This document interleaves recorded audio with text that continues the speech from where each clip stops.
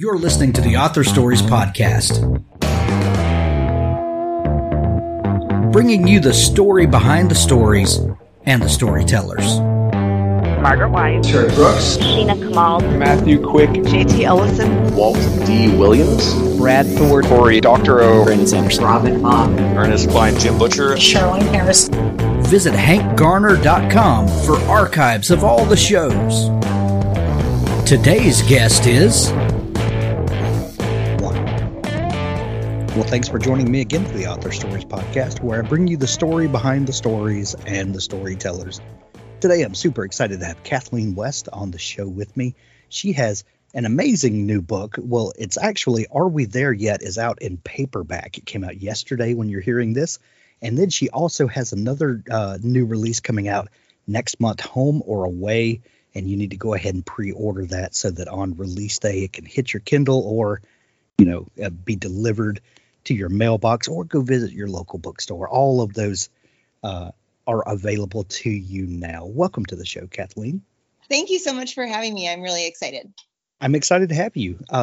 Kathleen, we begin each show with the same question. And that question is, what is your first memory of wanting to be a writer or storyteller? That is a great first question.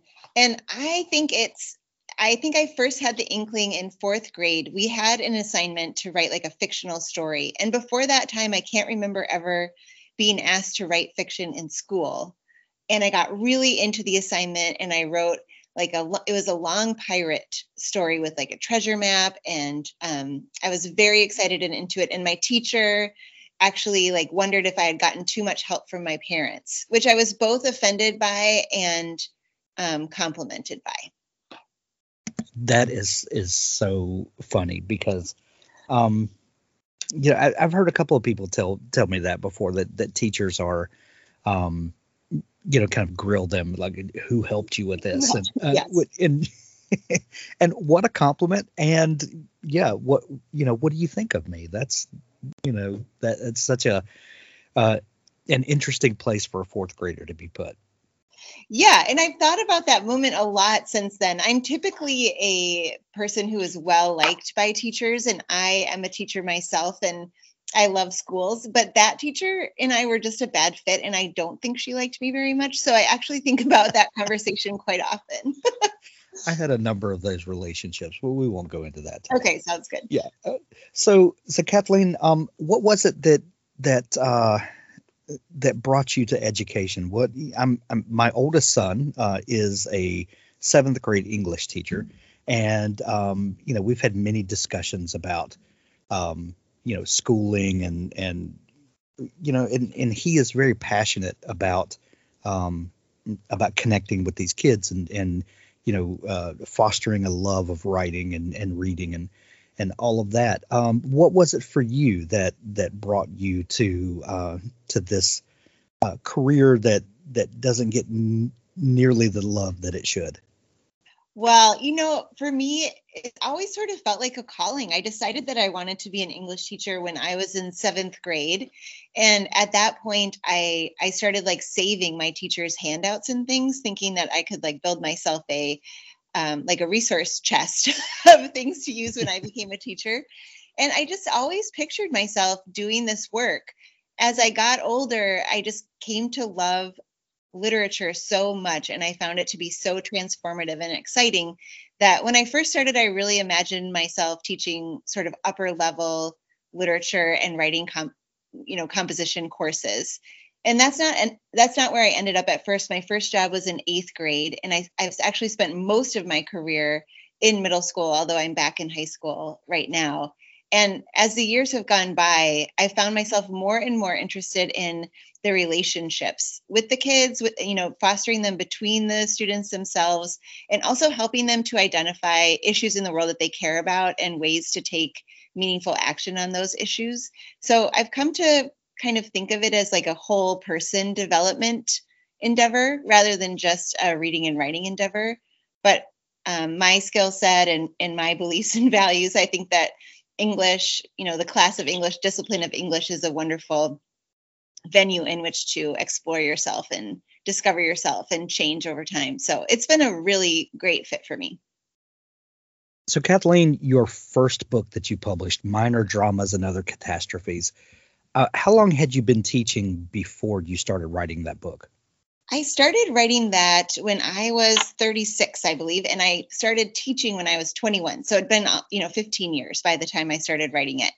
And I fell into teaching teaching is, as you probably know from your son, it's immersive and it can take over your entire life. And if you want to be good at it, it's a constant learning and exploring and reading of research and experimenting. And so I kind of lost some years of writing in there when I was just obsessed with the craft of teaching. And I had a couple kids and got married and stuff. And by the time my youngest son was in first grade, I was ready. Like I could have a hobby again. So I thought, well, if I want to write a book and I want to have written a book by the time I'm 40, then I better start working on it. So I started working on it with really no idea how to write a book, even though I'm a voracious reader and had been a teacher of literature. I didn't really know anything about craft or structure. And I think that's why it took me, 3 years to write the book and then another year in revision with my editor before it came out. So that was a longer project for sure. I'm glad you said that, because I think a lot of people, when they first start writing, have that same feeling, like I don't know how to write a book. I don't really know what the structure should be, even though, like you said, most writers are voracious readers and have read tons of books, and by osmosis you kind of understand what the structure of a book is, even if you can't articulate it. What, like, as you started writing, did kind of the your natural instincts kick in? What story structure is because you've read it over and over again. Did those things just kind of come to the surface and take over at some point, or was it a struggle? Maybe they came. So at some points they did. I ended up writing about 100 pages of that book with no antagonist, just sort of anecdotes about the two main characters. In fact, I didn't really know, and I knew what the inciting incident and the conflict was, but I had no idea kind of how to bring that out or develop it. And I have a really brilliant friend who's also a writer, and we were teaching together at the time, and we had recess duty together on Tuesdays. And so one Tuesday, I remember asking him, like, who do you think is the bad guy in this story? Like, who called and left this voicemail? And he's like, okay, well, who are the possibilities? So I went through the characters, like this person, and then he told me who it was. And I was like, of course it's that person. What I really like about working with critique partners like that is that I've usually written myself a little clue or written myself some possibilities in the story, but it's not reached my consciousness yet. And some of my critique partners are very good at helping me figure out where I'm going or where I wanted to go without even knowing. Things We Never Got Over, the new book by best-selling author Lucy Score. Bearded bad boy barber Knox refers to live his life the way he takes his coffee, alone, unless you count his basset hound Waylon. Knox doesn't tolerate drama even when it comes in the form of a stranded runaway bride. Naomi wasn't just running away from her wedding. She was riding to the rescue of her estranged twin to Knockemout, Virginia, a rough-around-the-edges town where disputes are settled the old-fashioned way, with fist and beer, usually in that order. Too bad for Naomi, her evil twin hasn't changed at all. After helping herself to Naomi's car and cash, Tina leaves her with something unexpected, the niece Naomi didn't know she had. Now she's stuck in town with no car, no job, no plan, and no home, with an 11-year-old going on 30 to take care of. There's a reason Knox doesn't do complications or high-maintenance women, especially not the romantic ones. But since Naomi's life imploded right in front of him, the least he can do is help her out of her jam. And just as soon as she stops getting into new trouble, he can leave her alone and get back to his peaceful, solitary life. At least that's the plan until the trouble turns to real danger. Things We Never Got Over, the new book by best-selling author Lucy Score. Dabble is a proud sponsor of Author Stories. Dabble is an easy-to-use, cloud-based writing tool that gives writers a way to organize, plot, and create amazing stories wherever they are. Write in our desktop app on your Mac or Windows computer, tablet, or mobile device. Dabble syncs your latest version with the cloud on all your devices. Write anywhere and anytime inspiration strikes. We got you. Dabble is my preferred writing tool, and I think it will be yours as well. Visit dabblewriter.com for your free trial. An Innocent Client, the first book in the Joe Dillard legal thriller series. A preacher is found brutally murdered in a Tennessee motel room. A beautiful, mysterious young girl is accused. In this best-selling debut, criminal defense lawyer Joe Dillard has become jaded over the years as he's tried to balance his career against his conscience. Savvy but cynical, Dillard wants to quit doing criminal defense, but he can't resist the chance to represent someone who might actually be innocent. His drug-addicted sister has just been released from prison, and his mother is succumbing to Alzheimer's. But Dillard's commitment to the case never wavers despite the personal troubles and professional demands that threaten to destroy him. Chosen by BookBub readers as one of the top 100 crime novels of all time, get started on this great series with An Innocent Client, where it all started.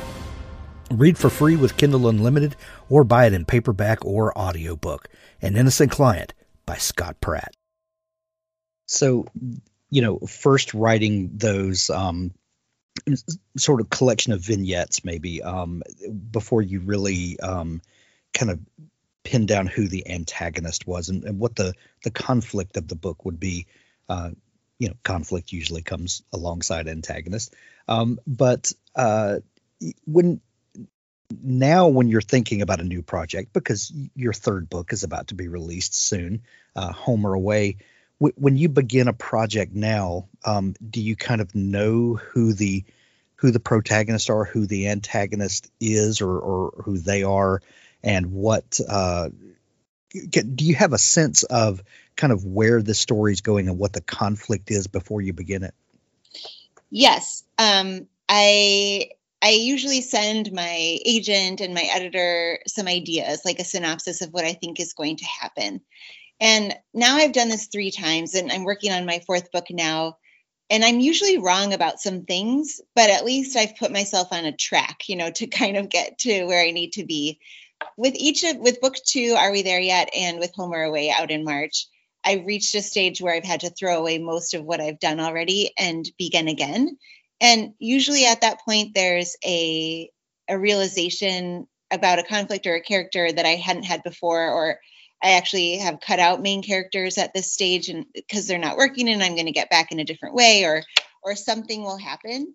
But yes, I have a much better idea than I did with that first book. And now with my 4th book, it's a murder mystery. So I think that's requiring a totally different level of pre-writing. Like, I've been working on this murder mystery for like 7 months, and I have no pages of the book actually written, but I have so much in my head, way more in my head than I've ever had before. So I'm hoping that's going to translate to a really fast writing time. We'll see.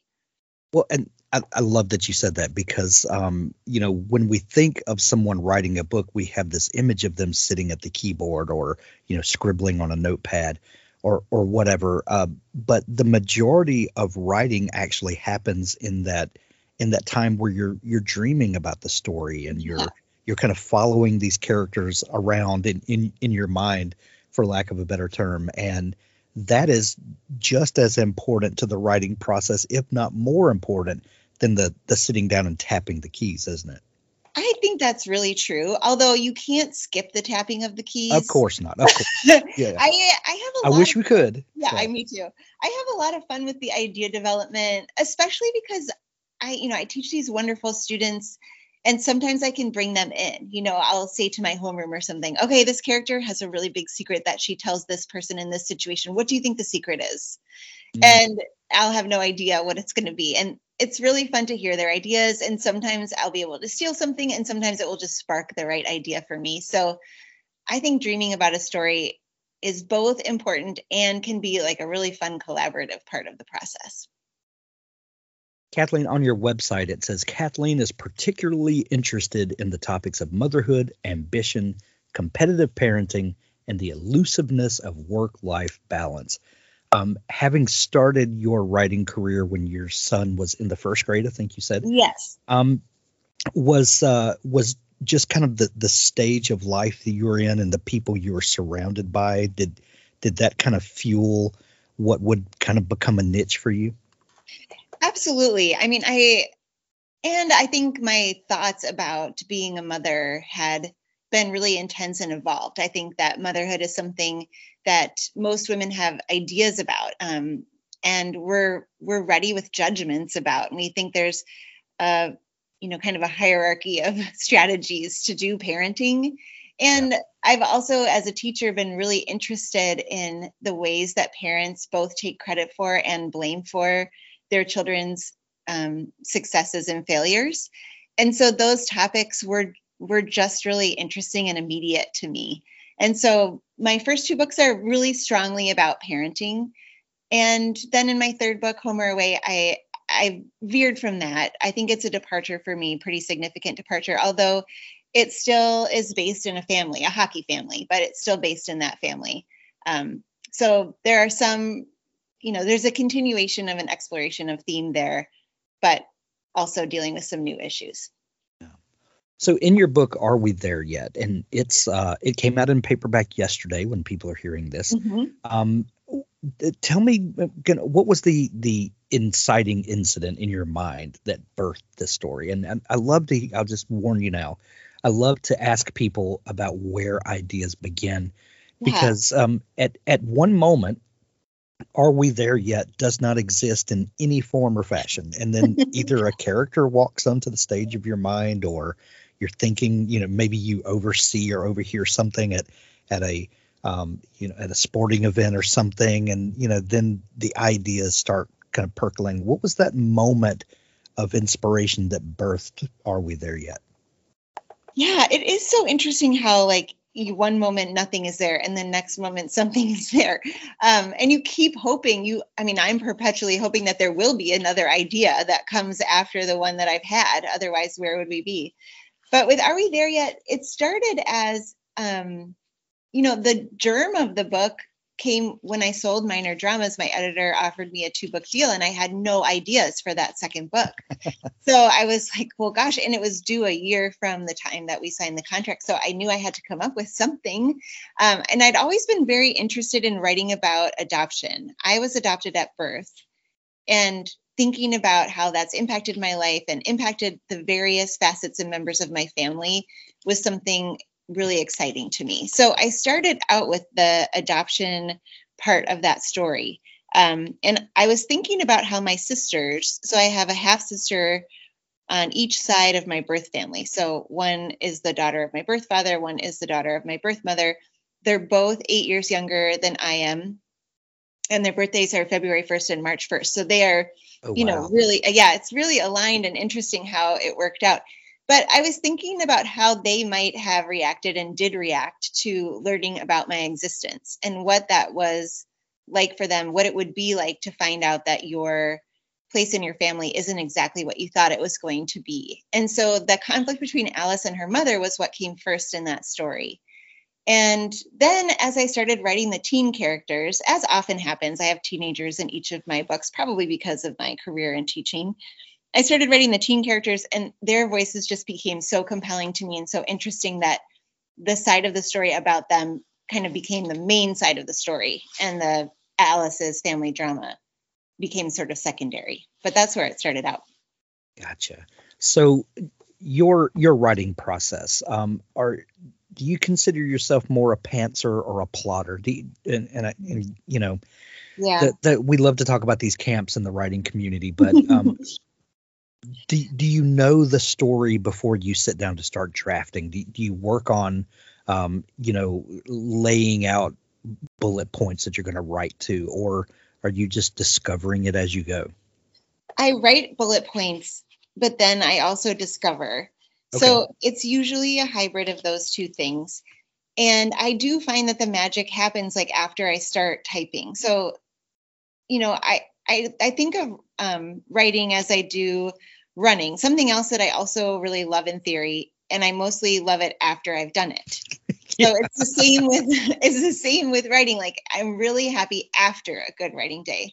I almost never am excited to start. And I found that if I can just give myself a little bit of freedom when I start, that really helps. So I've taken a couple of strategies to help me with that. And one of them I got from a teacher whose name is Mary Carol Moore. And her strategy is just in the back of a notebook, write out a list of scenes that you know have to appear in the book at some point. Just, I know this has to happen and this has to happen, and maybe give yourself 20 to 30. And then on any given day, pick one that you're going to just take a stab at. So it really helps me to write out of order. And then I'm able to kind of get myself going. And very frequently, I will write something that I wasn't aware of, either a character trait or a secret or a interaction between one thing and another thing that surprises me. And those surprises always happen once I force myself to sit down. So I think it's a hybrid.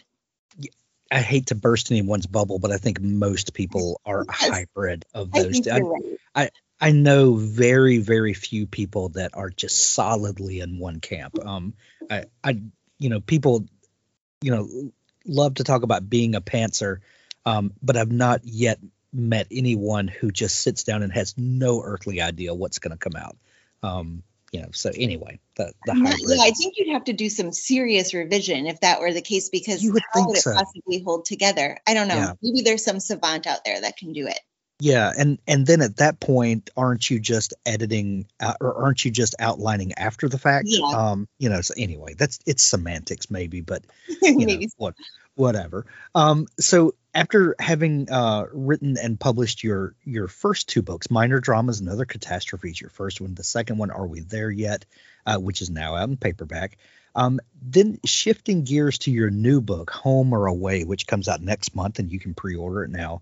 You said that there was a tonal shift in this book, and what was the impetus for this book, and what were you thinking in the early stages of this book? Did you know this was going to be a different kind of book? Not really. I knew I wanted to write a book about sports. I love sports, and both of my sons are really athletic and have been involved in sports. So I've been a sports parent, and just watching how that goes and viewing the intensity of sports, thinking about people who dedicate their entire lives to like becoming a great soccer goalie or something, and then facing the injury that ends it all for them and having to remake themselves. These topics were really fascinating to me as my agent and I started brainstorming ideas for that third book. And the book is about two women who are both on the cusp of making the 2002 Olympic women's hockey team.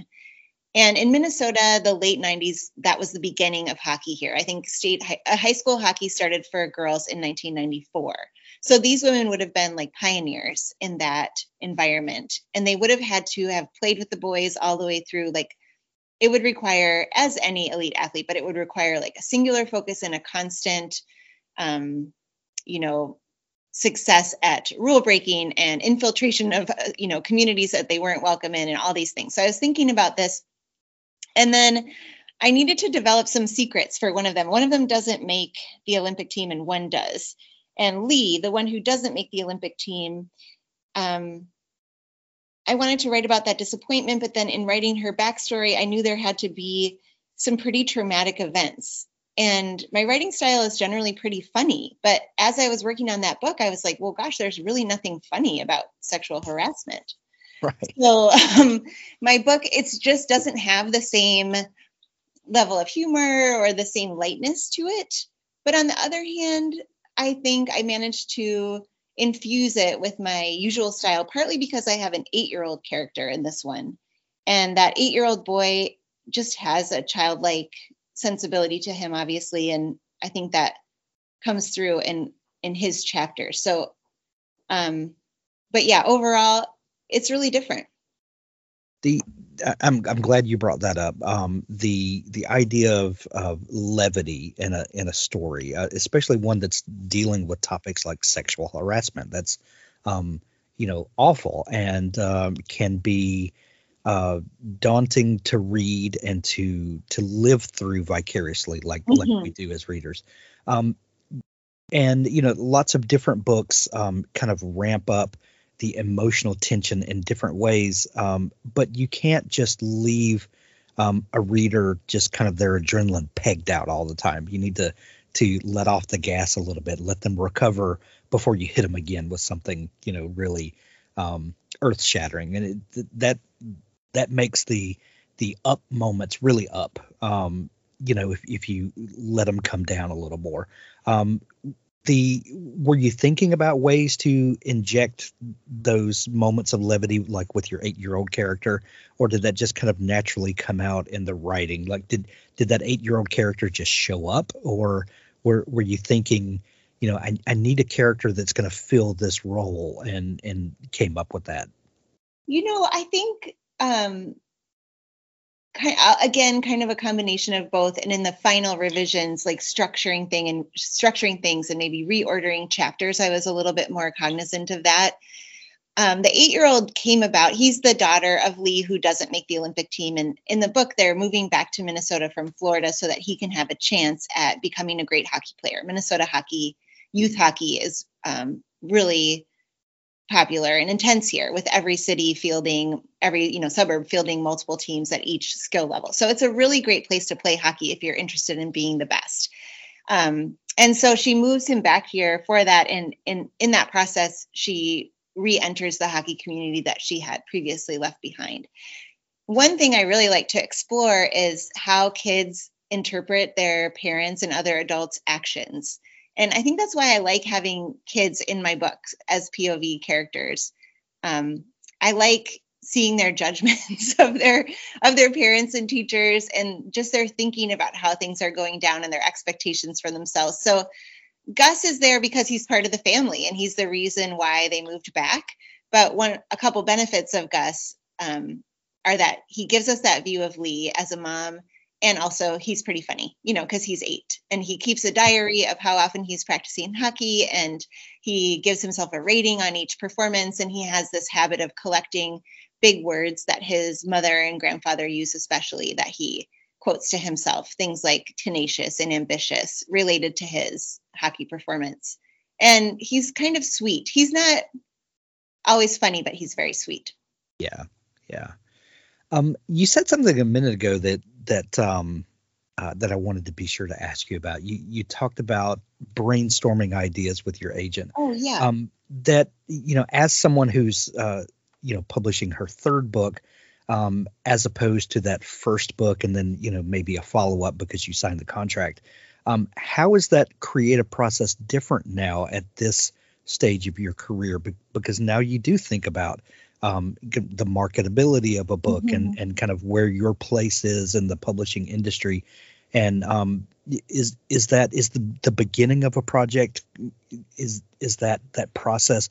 Of course it's different for you, but now that you have someone that you can kind of brainstorm ideas for what's next, and how is that different from when you first began? Yeah, it's totally different. And it's also a gift. I mean, my agent is really smart, and she understands story. She has her finger on the, pulse of the industry. She has guesses about trends and things, although it's always impossible to write to a trend. So it's really important to think about the story that you want to tell, even if you're also thinking about trends in the market, et cetera. And I find it to be a relief, that nobody expects me to be sort of this creative person in a vacuum coming up with endless ideas all by myself. I don't think that there are many writers that are working that way. Maybe there are the literary geniuses, of the world that are doing that. But in terms of writers who are writing commercial fiction like I am, or upmarket book club fiction, and we're writing a book a year, or at least, a book every year and a half or something, I think that we're working with critique partners and people who can help us develop our ideas. And I find it to be a relief and really fun. Because also I don't want to spend a year or 8 years writing a book that my publisher doesn't want to publish. Sure. So I think it's helpful. With this 4th book that I'm working on now, I did spend 6 months on an idea that my publisher just decided wasn't right. And that was okay with me. I was fine with just saying goodbye to that idea and moving on to the next one, and happy that I didn't spend more time on it. Happy to see like, oh, this isn't where we want you to go for this. And I do think it would be a legitimate and valid choice for someone to say, well, I want to write this other project and I don't care if my publisher likes it or any publisher likes it. But I just think you have to know that that's what you're getting into. Sure. Do you think that idea that was abandoned, do you file that away and maybe one day you think of the key that will unlock that story to make it something dynamic and fascinating, or are you just happy to have spent that time exploring some with those characters and move on? I do think that any writing is valuable. So I'm happy to have spent the time. I think I'm going to take two characters out of it, or two characters out of that story and put them in a new story. So I did this before with the book that I had started before. I had written for a year on a different book before I started Minor Dramas, my first novel. And I did take Alice, the main character in Are We There Yet, out of that book. So I'm sometimes able to excavate or scavenge something from a previous draft or a previous idea. Or maybe like I have this image, the book that's not going to work. I've been calling it Golf Course Murder Book because this woman is found dead on the golf course. And I really like the opening image I have of a grandmother dead in the water hazard with like a heron or a egret next to her. So maybe at some point like that could be the inciting incident in a different book, maybe, or someone else can take it. We'll see. Well, Kathleen, I absolutely love everything that you're doing. What a great corner of the market that you have chiseled out for yourself. Are We There Yet? Available everywhere now in hardcover and paperback now. Home or Away comes out next month. You can go pre-order it now. We're going to have links to both of those in the show notes of this episode. So go grab it, from Amazon with the links, or Audible audiobooks, or go visit your local bookstore. Kathleen, if people are just discovering you and want to dig into all the great stuff that you're doing, where can they find you online? Ooh, I'm really easy to find online, although Kathleen West is a very common name. But if you just Google Kathleen West author, my Instagram will come up. It's Kathleen West Writes, at Kathleen West Writes. And on Twitter, I'm K West Books. I'd love to have the same name across platforms, but because Kathleen West is so common a name, it's tricky. But if you just Google me with author attached, I'll come up and you'll be able to find me. And I love interacting with readers and visiting book clubs, so feel free to reach out. And we'll link up those social accounts in the show notes to make it easy for folks to find you. Kathleen, we're going to send everyone to pick up their copy of Are We There Yet? And to pre-order Home or Away. And we'll put links to everything in the show notes. Thank you so much for taking time to come on the show. Thank you for having me and for asking me such interesting questions. I loved it. Now stay tuned for an audiobook excerpt from Richard Gleaves' The Jason Crane series. The year was 1834. The month was December. I was 14. Irving's tale was by then well known. The characters of Brom Bones and the beauteous Katrina were widely understood in town to refer to my parents. Rumors persisted. I heard the name of Headless Horseman whispered. My father dismissed all these tales, calling them malicious. Yet more than once I saw him and my mother scanning Agatha's face across the supper table, finding only a secret smile and a look of defiance. I found the rumors fascinating. I followed Agatha like a pup, waiting for her to cast some magic spell. And one day she did. The household servants had set a fire in the hearth for her comfort, and she sat close to it, counting out small gold coins upon a lapboard. I hid in the shadows, hoping she might drop a coin and I could retrieve it for myself. One of her servants, a West Indian girl, carried a snowy log into the room and set it on the fire. It began to hiss and pop, the snow melted, and the fire sputtered out. Agatha cursed as I had never heard her do before. She stood, spilling all the gold, and slapped the idiot girl across the face. The girl ran, and my grandmother muttered to herself, searching for match and tong to no avail. When she was not looking, I crept forward, and took for myself one of the gold pieces. Then something remarkable occurred. My grandmother sighed, knelt before the fireplace, reached for the logs, and her right hand caught a fire. Flame blossomed and coiled about her wrist. I gasped and cried out, "Shh! Don't be afraid, my Dylan." "Your hand!" She raised her palm. Flame sat cupped in it, casting the shadow of her fingers upon the ceiling and walls. "Lock the door," she said. I obeyed. She pointed to the floor, and I sat, waiting breathlessly. "This is the Van Brunt gift. It will be your gift as well, soon, and your children's forever afterwards." "Why does it not burn you?" I asked. "Why should it? Do I deserve to be burned?" "No." "Then I am safe from the fire. Do you deserve to be burned, my Dylan?" I shook my head. "Show me." I reached for the flame and took it. I pulled back at once, crying out with pain, wagging my fingertips. The fire caught my sleeve. I could not rid myself of it, as if I clutched burning tar. The pain intensified. The blisters broke, and a rivulet of lymph ran down my arm. "Your conscience knows, Dylan. You deserved to be burned. Say it." "I deserved to be burned," said I. "Again." "I deserved to be burned." She turned her palm. "The gold piece." I nodded and brought the stolen coin from my pocket. She took it and raised it to the light. "You cannot wield the flame with guilt in your heart, son. Try, and it will devour you. Do you understand?" I nodded. "A Van Brunt should not be so weak." "I'm sorry I took the gold, Grandmother. I'm sorry I was bad. Don't be ashamed of me." She frowned and laid the gold coin on her lapboard. She shook her head sadly. "I'm not ashamed that you took the gold.